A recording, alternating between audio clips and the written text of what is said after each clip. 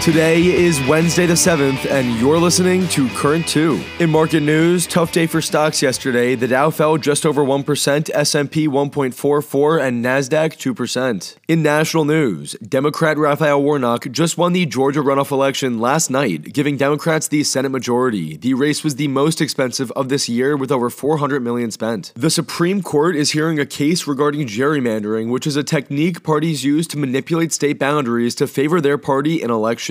Texas Supreme Court Chief Justice Nathan L. Hecht called it the, quote, biggest federalism issue in a long time, maybe ever. The Trump Organization real estate business has been found guilty of 17 counts of tax fraud and other financial crimes. In global news, Ukraine added to their 2 drone strikes from Monday with another yesterday, this time striking a Russian airport. That makes 3 strikes in 2 days. Many Chinese local authorities have pulled back on COVID restrictions despite cases continuing to rise after the recent mass protesting. Over in Russia, Putin has been using private Russian companies to help supply the war effort, but now supplies and technology are running short. Iran just sentenced 5 citizens to death after being found guilty of killing a paramilitary member last month. And Indonesia just banned sex outside of marriage. In sports, the World Cup quarterfinals are set. On Friday, Croatia will play Brazil and the Netherlands will play Argentina. On Saturday, Morocco kicks off against Portugal after defeating Spain in penalty kicks yesterday, and England will play France in a heavyweight matchup. For your C2 section, yesterday's trivia answer: the oldest living land animal is Jonathan the Giant Tortoise, who turned 190 this past weekend. Your Wednesday word of the day is the Oxford English Dictionary word of the year: goblin mode, meaning unapologetically self-indulgent, lazy, slovenly, or greedy.